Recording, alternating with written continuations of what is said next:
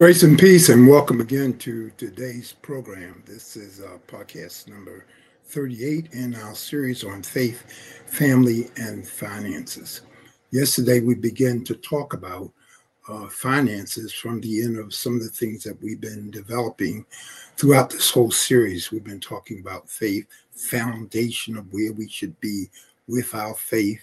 We moved to the concept of family last week, and we gave some issues about family and how God regarded trying to develop both a unseen and a seen or a visible family, that God wanted to somehow harmonize that. And we ended the week by talking about the synergy in family that God wanted to develop between Israel and the church. Now, that's going to take some unpacking, so we're going to do that over time. That the Lord God Himself has decided to have two concepts of family: visible family and the unseen family, which already exists. The idea in the end, our eschatology, or the ending struggle, what we're going to come at for all this, is that for both to coexist together, both the unseen and the seen, coexisting in harmony. There may be some coexistence now in conflict, and we're going to talk about spiritual war as we develop some of this next week, because we're going to move in the area of spiritual war and how spiritual war develops in all three of these areas with faith, family, and finance, because it is a struggle and it is a war that God wants us to understand that does exist. Well, share this podcast with your friends, everyone who involved. Write your comments in the section if you're on social media, or you can contact us about some of the areas where we're going with this. We're going a long way with this. Just share with us. If you miss many of these episodes, they are available on your social media platform. If you're on YouTube, you can subscribe to the channel Bishop DMG, and there's a playlist of all of these last word episodes. All 39 episodes are there. If you're on social media network, they're on all of my pages on Facebook. They're on my personal pages. They're on my Bishop DMG page, Global Conference of Bishops page. All of those pages have all of the episodes. For those of you on podcast, my Anchor podcast, if you partner with me on Anchor, then you can get those podcasts, listen to them on your phone, view them on your phone, view them on your tablet, wherever you can begin to look at these areas. Last week, though, or yesterday, we ended with this: stewardship is the art of living wisely. Stewardship is the art of living wisely. That's basically what stewardship is. And that's what we want to do. We want to learn the art of living wisely.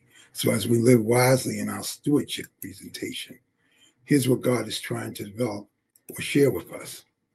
The word serve, used in Matthew 6:24, which I ended on yesterday, is to be enslaved to. Now, whenever we hear that word slaves, it sort of gets polarized in our spirit.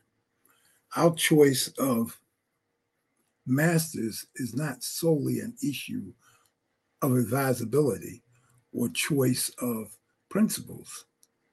It's not a mere question of accountability, a moral choice. Rather, it is a clear issue of impossibility, no choice. Wow, that is interesting. Not a possibility, but an impossibility, no choice. What are we talking about? One simply must choose between serving God and serving money. That's what mammon is: serving God or serving money. One must particularly to try to choose between the two. That really is the issue.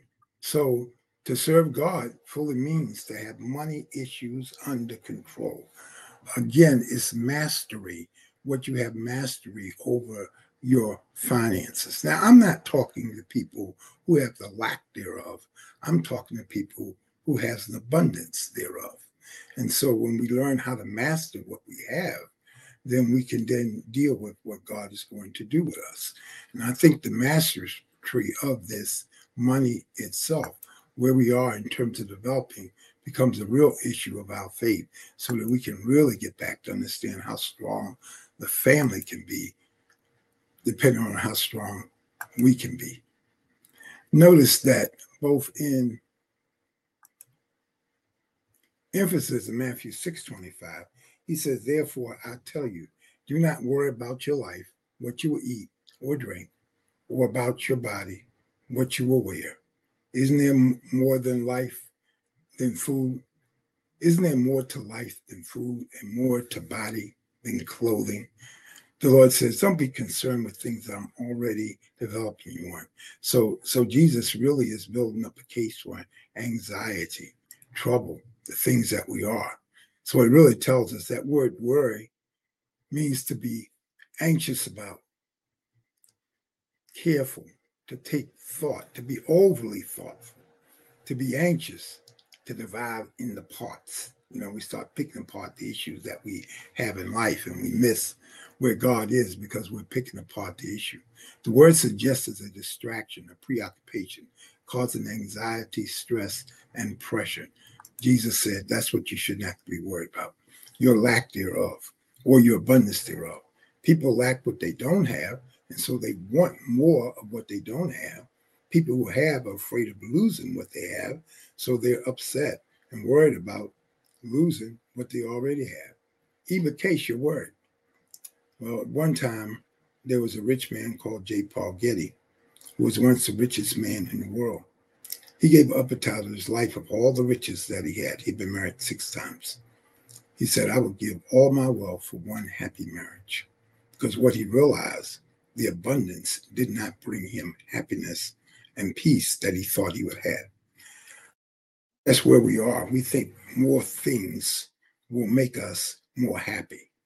More things will bring us to the place of bringing us into harmony. More things will help us provide more for our family, our get together, the things that are there. It is not the abundance of things that we need. It is our attitude to what we have.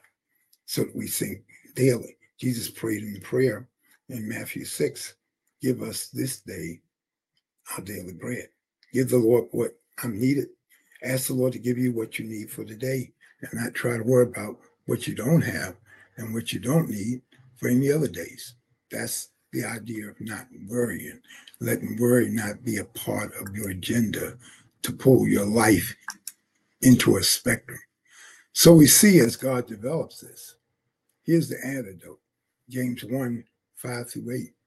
If any of you lack wisdom, let him ask of God, who gives to all liberally and without reproach, and will be given to him.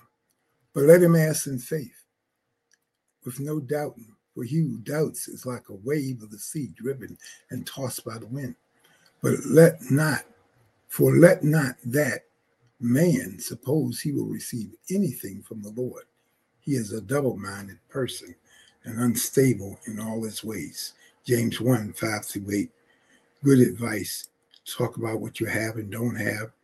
Talk about what you need and don't need. Talk about where you are and not. The idea is to pull things in relationship to your family, where you are, what you need, and where God is taking you. So then my conclusion, it's really this about this book.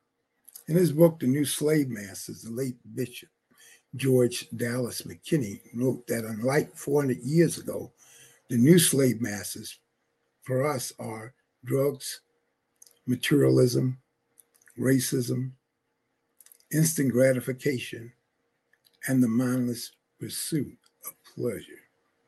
The new slave masters. Man, let's let that sit in our spirit. Drugs, racism, materialism, instant gratification, and mindless pursuit of happiness.